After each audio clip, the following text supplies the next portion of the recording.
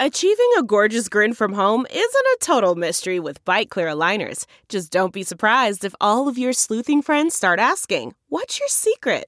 Begin by ordering your at-home impression kit today for only $14.95.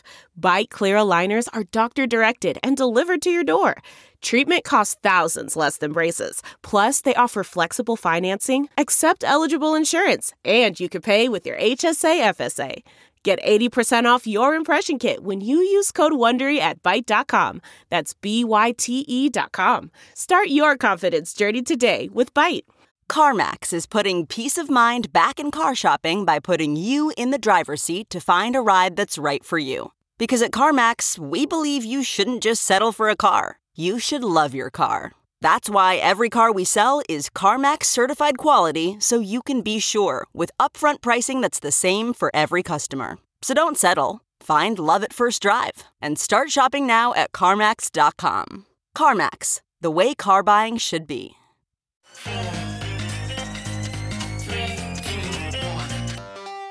Welcome back to The Breakdown with me, NLW.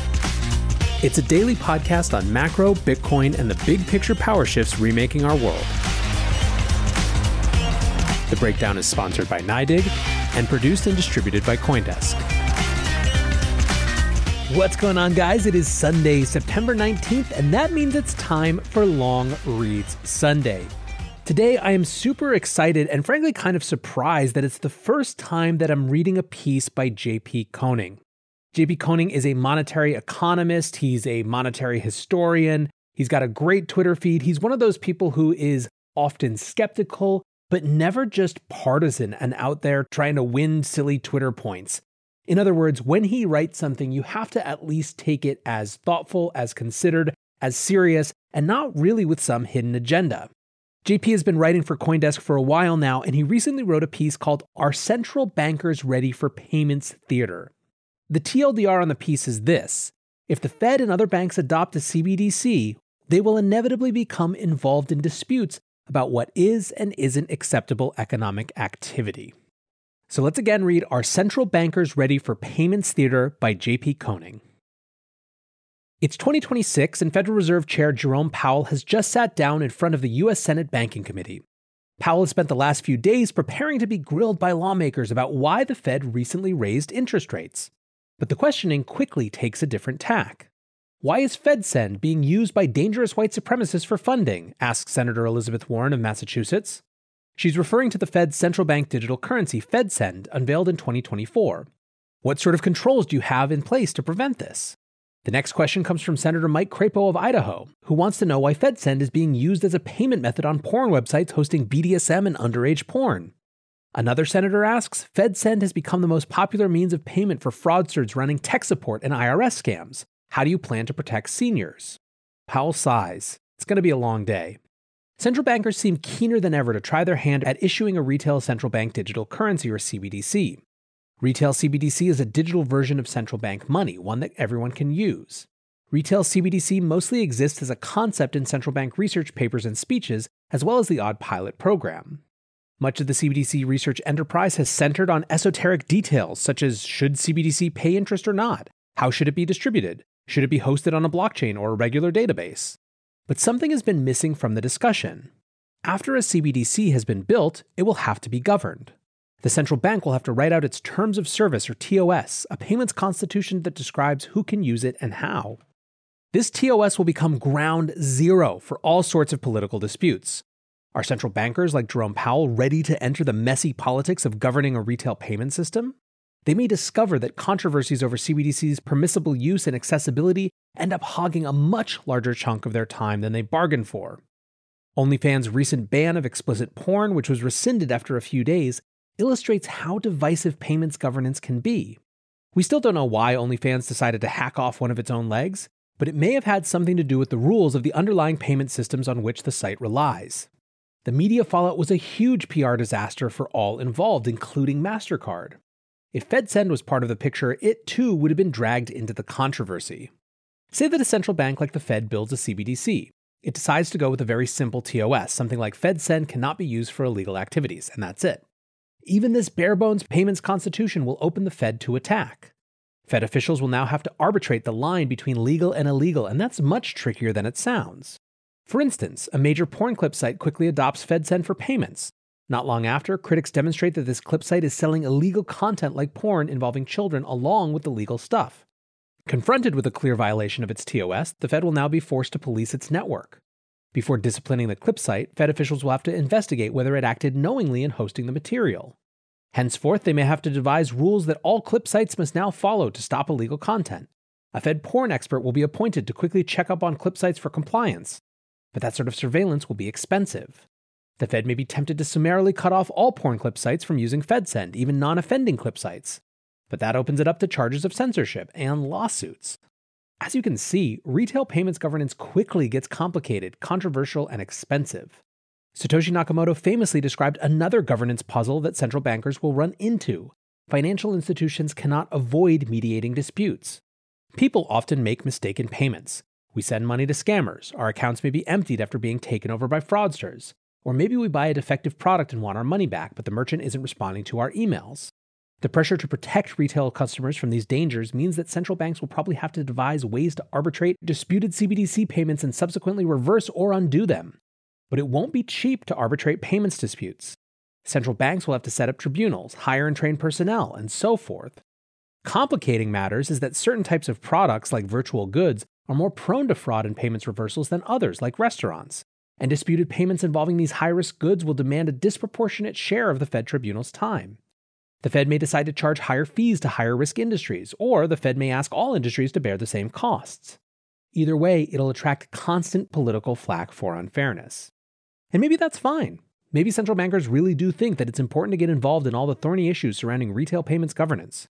Maybe they want to vet website content and arbitrate disputes. They may like the challenges of getting caught up in woke social media wars over platforming and deplatforming. Maybe they think they could do a better job of writing a TOS than Visa and MasterCard. But central banks already have responsibility for setting monetary policy, which is an incredibly important task. Many of them have financial regulation duties too. Hopefully, the demands of payment systems governance don't overwhelm them. NYDIG sponsors this podcast, and they also put out a really good newsletter focused purely on Bitcoin. If you want insights into what's driving market moves, regulatory changes, and the metrics that deserve your attention, sign up at NYDIG.com/NLW. That's NYDIG/NLW.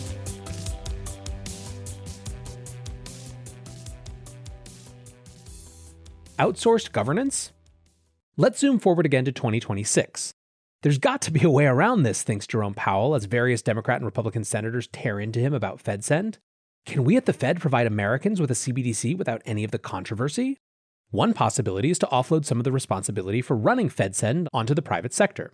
That is, the Fed does the nuts and bolts of issuing and redeeming CBDC, but commercial partners, Bank of America, Chase, PayPal, take care of all the customer-facing duties. They onboard FedSend customers, check for money launderers, arbitrate disputes, and deplatform anyone who is caught doing something illegal. By taking on governance, the private sector thus absorbs the political risk. This will be expensive, though, and the banks and fintechs will have to be compensated. That means giving them a bigger say in how FedSend user fees are set. But even under this tiered model, Powell still won't be safe from the controversies that flow from CBDC governance. As long as the Fed CBDC is offered through banks and fintechs but branded as a Fed product, FedSend, the politics will always lead back to the brand owner, the Fed.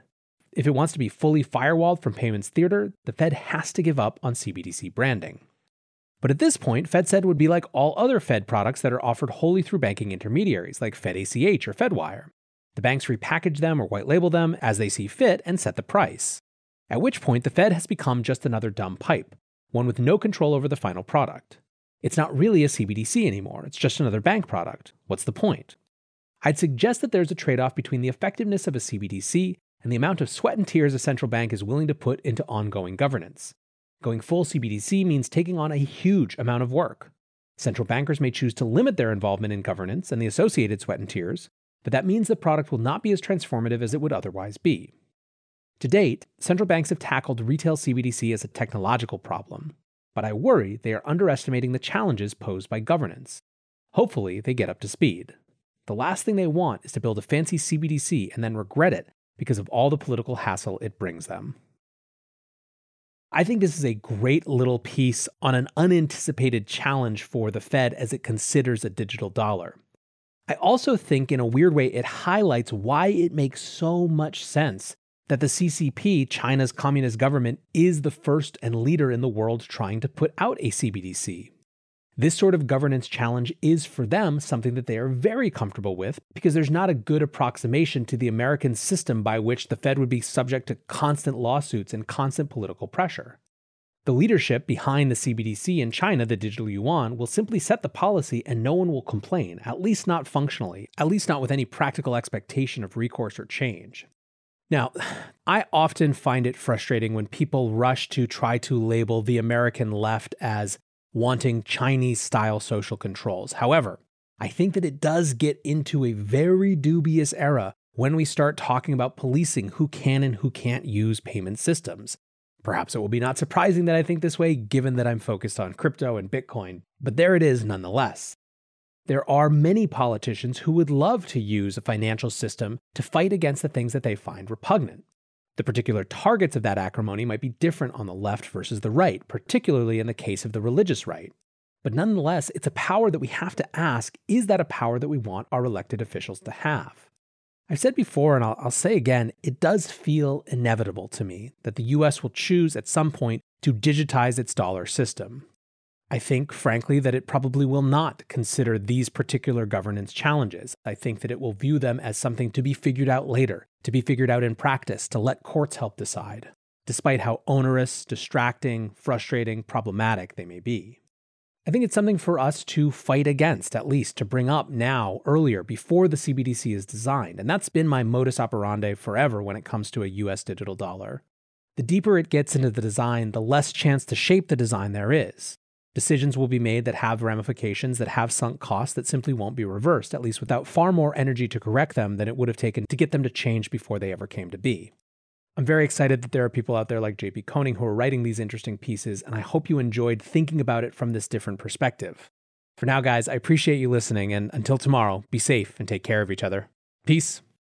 You know how to book flights and hotels. All you're missing is a tool to plan the travel experiences you'll have once you arrive. That's why you need Viator. Book guided tours, activities, excursions, and more in one place to make your trip truly unforgettable. Viator has over 300,000 travel experiences to choose from. Everything from simple tours to extreme adventures and all the niche, interesting stuff in between. So you can plan something that everyone you're traveling with will enjoy. Real traveler reviews give the inside scoop from people who've already been on the experiences you're considering. So you can plan with confidence. Free cancellation helps you plan for the unexpected. And 24/7 customer support means you can travel worry-free. Download the Viator app now and use code Viator10 for 10% off your first booking in the app. Find travel experiences for you. Do more with Viator.